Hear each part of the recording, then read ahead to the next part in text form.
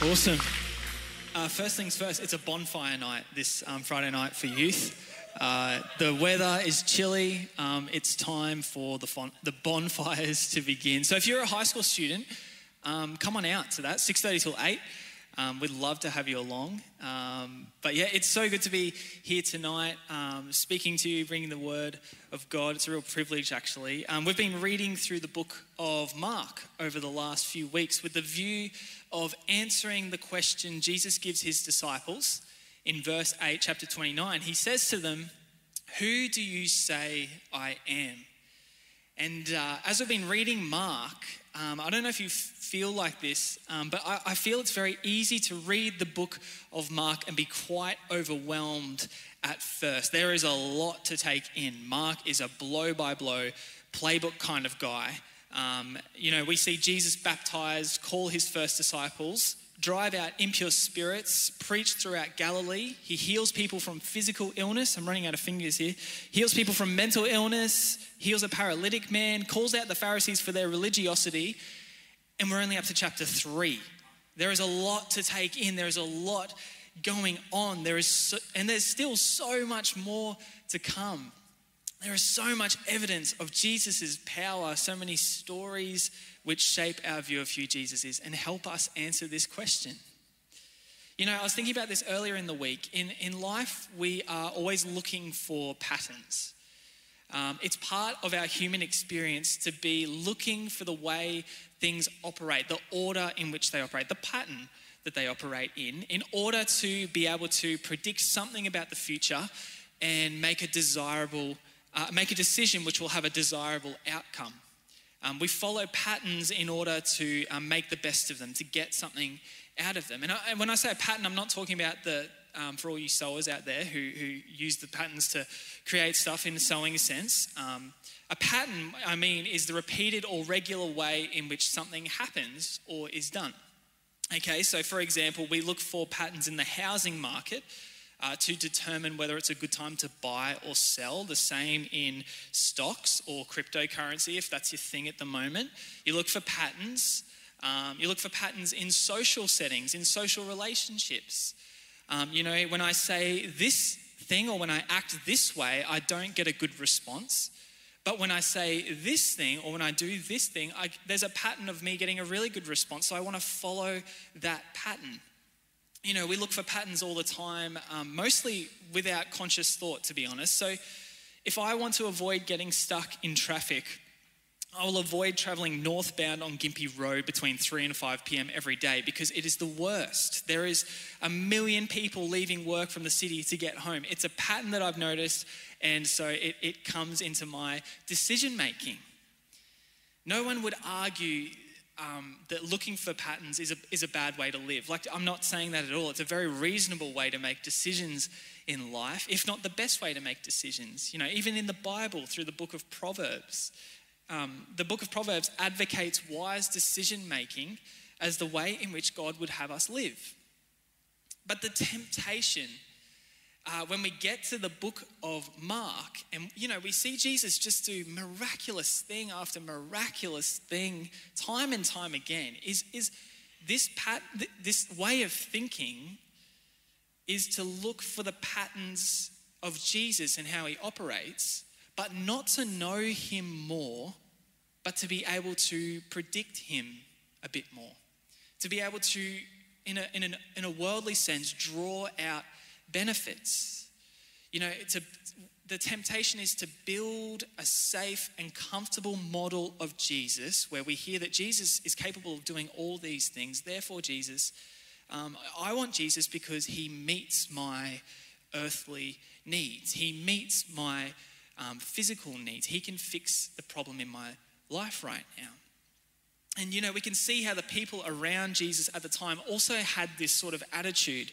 In chapter 1 it says they began bringing to him all those who were sick and those who were demon possessed, and the whole town was gathered together at the door. Again, chapter 3 verse 7 says a great crowd from Galilee followed him. Once news comes that there is a man who can heal sickness and disease and expel demons, people come flocking from all over to have their needs met. Not all of them, but there is a percentage of them that they just want Jesus for the temporary fix. But they are not prepared to truly know him. They want Jesus to come and heal their physical ailments, but that's about where it ends for them. They're not interested in following him any further than that. And Jesus tells his disciples that these people are like seeds who have been sown on the rocky ground, who whenever they hear the word, immediately receive it with joy, and they have no root in themselves but are temporary. Then, this is the key part, when affliction or persecution comes because of the word, immediately they fall away. Jesus is saying these people, they receive my words, they receive my healing, and they receive my kindness. But when the same kindness, when the same words, when the same healing costs them, they bail. When things come along which shake them, which threaten their faith, their earthly security, they fall away. Of course, this is not everyone in the crowd. There are those that are faithful in the crowd. But nonetheless, the warning is here for us as well. And what it is that we must take care that our motive towards these stories in the book of Mark, in the Gospel of Mark, not be, how can I have faith in order that I can receive? But instead, how can I have faith despite the circumstances in my life? How can I have a faith which is not shaken by the external circumstances, by the situations that I find myself in? How can I have a faith that is steadfast and is in the assurance of Jesus and Jesus alone? So with this sort of in the forefront of your minds now, we're going to look into a really famous story of Jesus calming the storm found in Mark 4:35-41. So let's read this story together. It says, "And on that day, when it was evening, Jesus said to them, 'Let us cross over to the other side.' And leaving the crowd, they took him along as he was in the boat, and other boats were with him. And a great storm of wind developed, and the waves were breaking into the boat, so that the boat was already being filled with water. And he was in the stern, sleeping on the cushion. And they woke him up and said to him, 'Teacher, is it not a concern to you that we are perishing?'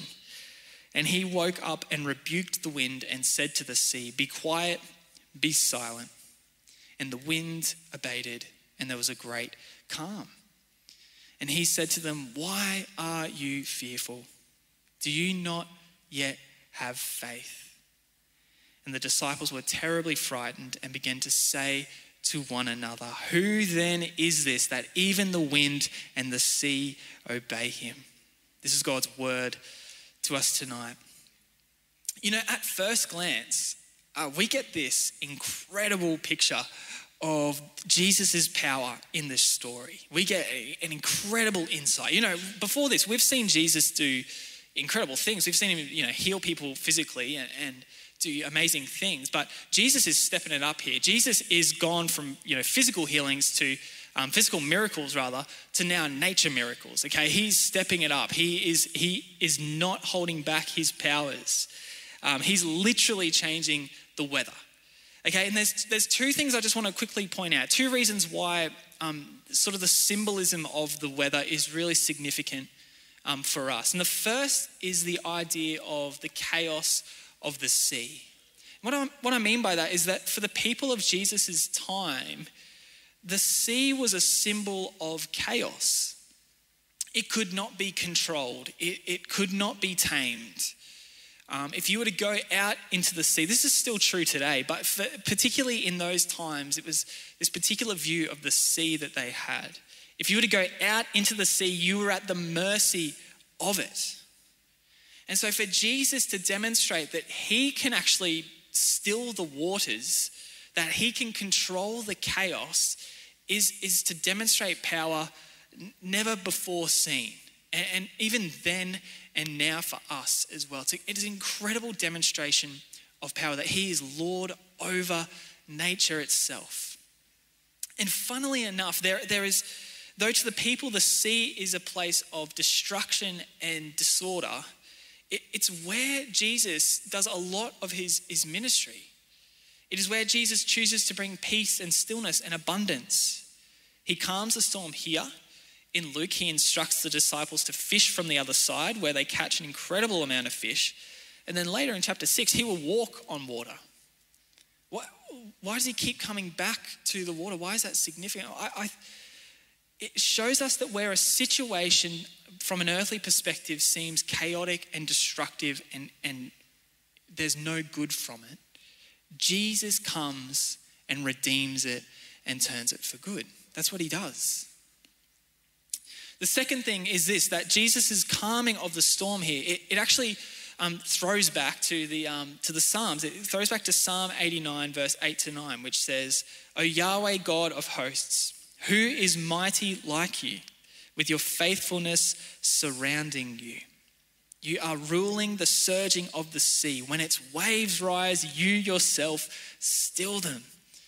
This beautiful imagery of God, of Yahweh, calming the surging of the sea in the Psalms, it's brought to fruition here. It's brought into reality through Jesus, who what he's doing is he's foreshadowing his identity. He's not just a good teacher. He's not just a prophet. He's God himself. That is who he is. Yet these things are incredible and incredibly significant. But what I want to look at particularly tonight is this interaction between the disciples and Jesus in this moment. You know, we have Jesus, a huge day of doing things that Jesus does. And he says to his disciples, let's go over across the Sea of Galilee. Let's go right now. And so they take off without any preparation. Suddenly they're in the boats. A huge storm materializes and threatens to sink the boats. Now the disciples, they're fishermen and they know the water. They've known the water their whole lives. This is where they've grown up. And they see this storm and they start freaking out. And what this tells us is that if these guys, fishermen, are freaking out about this storm, then we can know that this is a storm that is worthy of being freaked out about, okay? They're not just being over dramatic, okay? And we're told Jesus is not only asleep in the stern, but he is actually comfortably sleeping on a pillow, a very important detail, because this just shows us how concerned Jesus is. If he's taken the time to find a pillow and set himself up and make his bed a bit and then go to sleep, he's not concerned at all. The disciples wake him and accuse him of indifference and negligence. Is it not a concern to you that we are perishing? Is their language. And you note their language here. The disciples think this is it. We're done here. This is over. This is game over for us. Jesus wakes, rebukes the violent wind, demands a still silence. He doesn't pull out a wand and wave it. He doesn't summon power from an incantation. He simply speaks, and in an instant, there is great calm. The power of Jesus, the instantaneous nature of Jesus' power. It's the exact same way he calls out unclean spirits. It's the exact same way he heals damage done to bodies and illnesses. He simply speaks, or he makes contact with, or people come into contact with him. And things that bring destruction lose their capacity to inflict harm. The disciples, they go from freaking out about the storm to freaking out about Jesus. Who is this guy? What has just happened? Their fear transfers from the storm to Jesus, and they come face to face with the power of Jesus, and it is mind-boggling. It's incredible to them in this moment, and they say, who is this? Who is this that can do this kind of thing? I want to be honest with you. When I was looking at this story, the temptation came in my mind of how I could just deliver a bit of a message where we look at this event as an analogy for how Jesus can calm the storms in our lives. We could talk about that for a bit, and we could sing, and we'd all just leave here very chuffed and very feeling pretty good about ourselves, and go from there. I really wanted to do that. That's a very easy and I'm sure acceptable way of looking at this story. And probably, even though temporary, I feel like probably is pretty encouraging. But I do think that we are invited to look so much deeper here. We're not invited to see Jesus as a Band-Aid fix, or our faith in Jesus as a way of just making sure that there's no problems in our lives. Now, I do believe that there are storms in our lives which threaten to sink our faith. There are difficulties that cause us to question God's goodness. You know, how many of us can testify to crying out to him like the disciples did? Where are you, God? Do you not care? You know, illness, death of those closest to us, prolonged suffering can make it seem like God is asleep. You know, we say things like, God, if you really cared, you know, if you really understood how I felt, if you really understood what's happening here, surely you could stop this. Surely you would stop this. Where are you? And of course, out of this, we pray for healing and relief. We pray for opportunity, anything that will make the storm pass and will make the waters settle. But the point about this story is not about the disciples surviving the storm. It's actually about who is with them in the storm. Who is with them in the boat through the storm. That is what this story is about. It's a story of trust. You know, a chance that these disciples have to have calm assurance that Jesus will take care of them, or to panic and concede that he doesn't care about them anymore. Whether the storm destroys, whether it rages or subsides, that is not important right now. It is their reaction to the storm which is important for us. Faith or fear. That is the choice the disciples are given. That is the choice that we are given too when storms come into our lives. Faith or fear. A few years ago, when I was teaching in a high school, I went along to a Year 9 boys adventure camp around Somerset Dam for a couple of days. And part of the vision of this camp was to get the boys out of their comfort zone. So, you know, you do activities where they're kind of forced to sort of just push through their usual limits and, you know, grow a bit in their resilience, I guess. And one of those activities was abseiling down probably just an 8 to 10 meter cliff face, which I knew, I just had this feeling that for this particular group I was with, this was going to be very, very confronting. And there were lots of nervous faces when we walked around and we saw the cliff's edge, mine included. I was very nervous about this. I was keeping it together.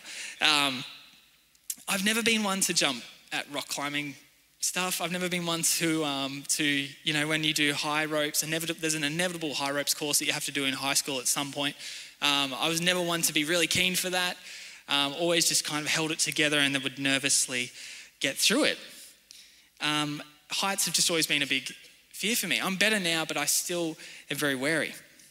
So naturally, when the instructor invites me to go first down this cliff face to demonstrate to the students how it works, I'm literally a live guinea pig at this point. I was very, very, very much out of my own comfort zone. The vision of the camp was working on me. But I was in a serious dilemma. If I declined the instructor's offer, I would firstly be instilling more fear into these poor kids as they wait, and I would be setting a terrible example for them. If their teacher's not willing to give it a go, then why would I, you know, I'm a grade 9 boy, why would I give that a go? If I accepted, however, I had to go down the cliff. I had to abseil down the cliff. I'm literally stuck between a rock and a hard place. Which fear was going to be greater in this moment? Which fear was I going to bow to? The fear of letting others down or the fear for my own physical safety? In the end, I realized I had to do it. I just had to do it. I had no choice. I was more afraid of being a poor example than I was for my own safety. And despite getting insane rope burn on my hands because I just let go because I thought that was the quickest way to get down, I survived the whole ordeal. I made it through. Fear is a powerful force in our human experience. You know, it has this incredible functional benefit for us when it works as God designed it. Think of instinctual fears. They protect us from danger before we have time to think about it. Rational fears protect us from foolish and sinful impulses, usually. Fear kicks in when we perceive a threat that is bigger and more dangerous than you. And it's totally appropriate. This is a great design that God's given us. You know, it's right to be fearful when you're crossing a road and a car is coming, because that fear tells you to get out of the way, which is the wise thing to do, right? For myself, in the abseiling situation, I nobly or foolishly perceived the threat to my character as greater than the threat to my physical body. And I made a decision accordingly out of that. Our fear, though, becomes misguided. It becomes misapplied so easily. And it becomes misguided when we fear the lesser power over the greater power. Jesus, after calming the storm, turns to the disciples into the boat and rebukes them. And he says, "Why are you so afraid? Do you still have no faith?" You might think, that's a bit harsh, Jesus. But it's not, because they were afraid because they didn't believe Jesus had the greater power in that situation. You know, Jesus isn't there saying, "Why do you fear storms?" It's perfectly reasonable for the disciples to be wary of a dangerous storm and to take precautions. He is saying, "Why do you fear the storms when I am with you? Why are you afraid of the lesser power when I, the greatest power, am here with you?" That is the question that we need to ask ourselves. Why am I so afraid? You know, what fear, imagined or real in my life, is bigger and more powerful than Jesus? None. None is more powerful than Jesus. This is why Scripture tells us his name is above every other name. This is why we declare that line in all the songs we sing. His name is above every other fear. He is Lord over every situation, every imagined scenario in our heads, every panic attack in our lives, every illness, every tragedy, every challenge we face. He is more powerful. He reigns over all fears in our lives. Take that question for yourself now in this moment. I know it's hard to kind of reflect in these moments, but have a think, why are you so afraid currently? What is in your life that is causing you fear? And the question we're really looking at is, what lesser power are you fearing when the greatest power, Jesus, is with you? You know, I said at the start that we need to be careful of the temptation to build a model of Jesus in our lives where we think that we're going to receive comfort, and we create this comfortable model of Jesus, this very predictable model of Jesus in our lives, a model where all of our earthly problems are solved, where our earthly needs are met, where Jesus does away with our issues if we have faith in him. And Jesus becomes a means to an end. Our Lord isn't Jesus in that thinking. Our Lord is comfort. That's what we truly desire. If we really get to the heart of it, that's what we truly want. And if we have faith that Jesus can take us there, then that might be the way we view Jesus. Comfortable. And this is the uncomfortable truth for us tonight, is that the reality is Jesus, ultimately, he didn't come to calm storms. He didn't actually come to calm storms in our lives. He came to save our souls. His ultimate aim was to save our souls. Of course, Jesus can and often does, by his grace and his power, calm the storms in our lives. But he did not come to make our lives more comfortable.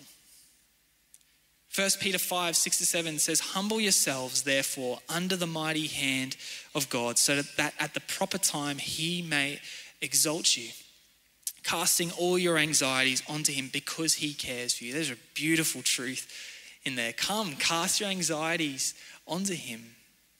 But don't ignore the first part, which says, "Humble yourselves, therefore, under the mighty hand of God."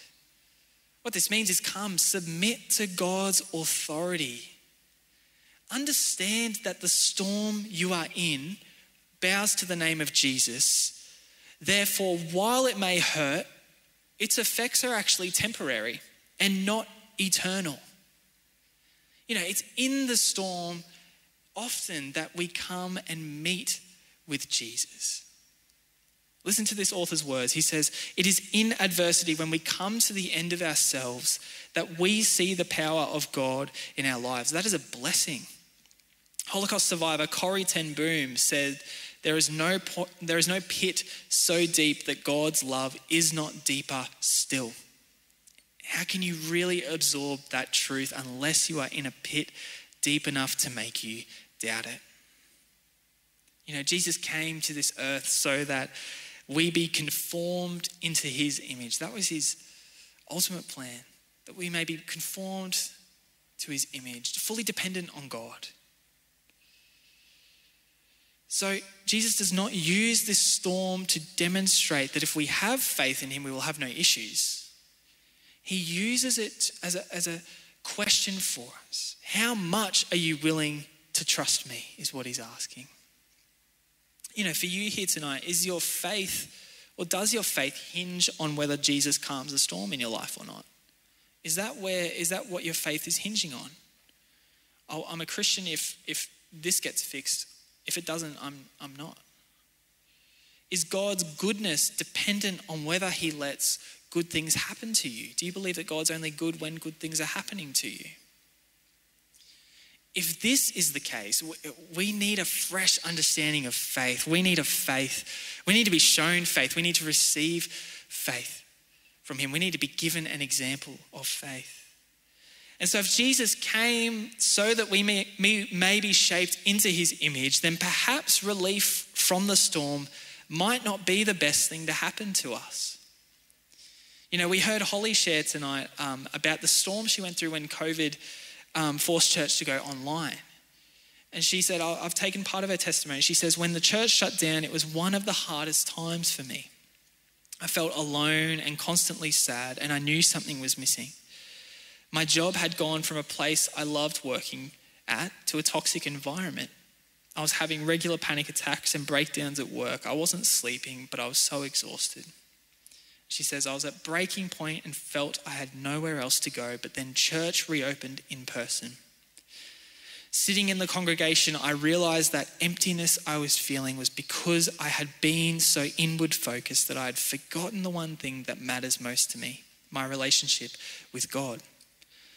From here, I made a conscious effort to start seeking relationship with him again. It was, in fact, this very storm for Holly which brought her into the understanding that she had lost track of God. It was the storm that brought her to the end of herself. And in doing so, allowed God to fill her afresh with a true faith, a real passion, a real understanding of what it's like to follow Jesus.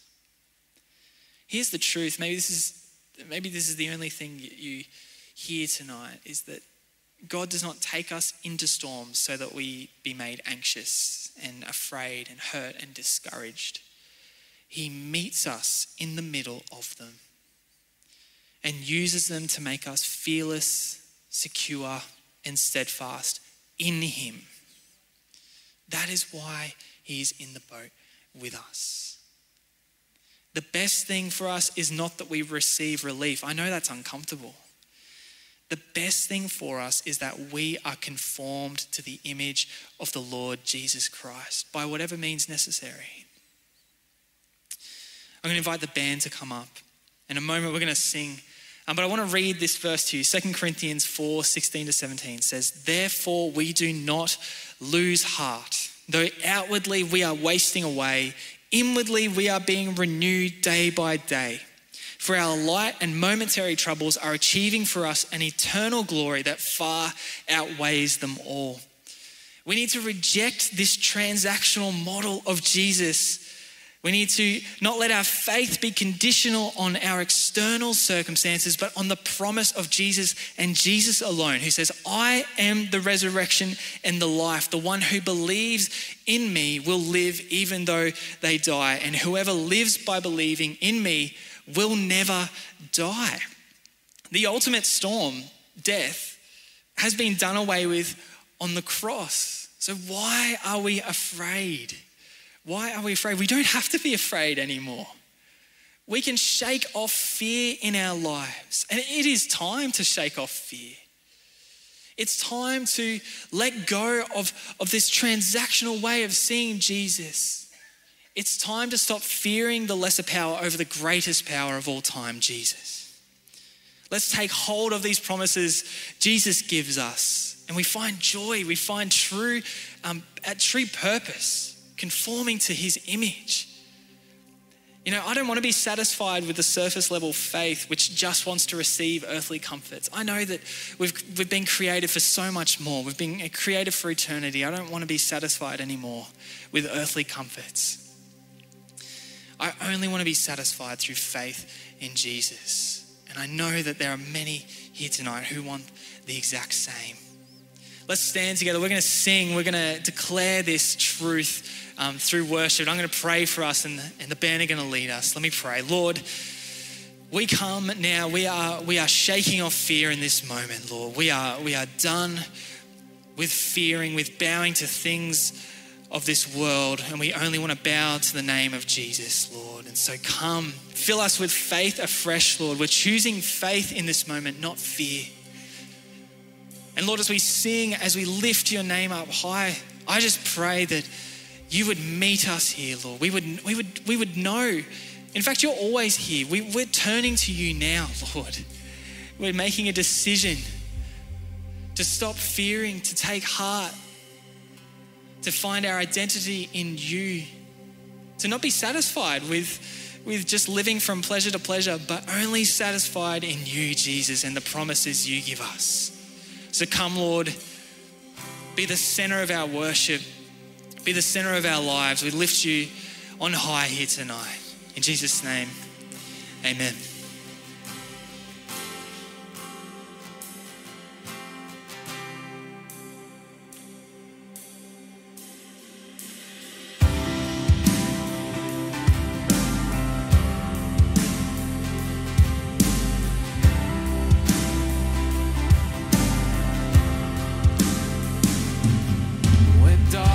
Tries to roll over my bones,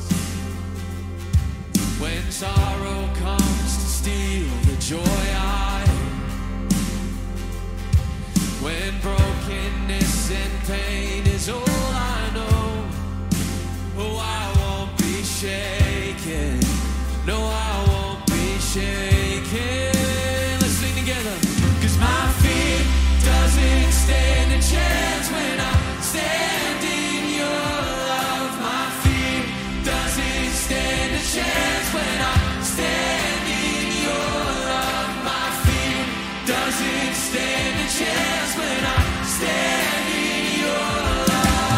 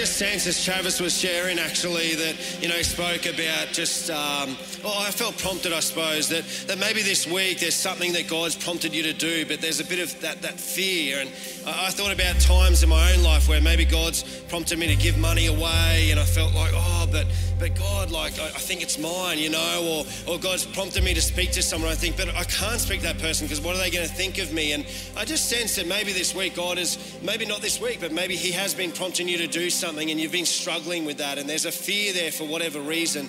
And I think in the midst of that, it does take an active response, that we need to actually take a moment where we say, okay, I've actually got to step out here.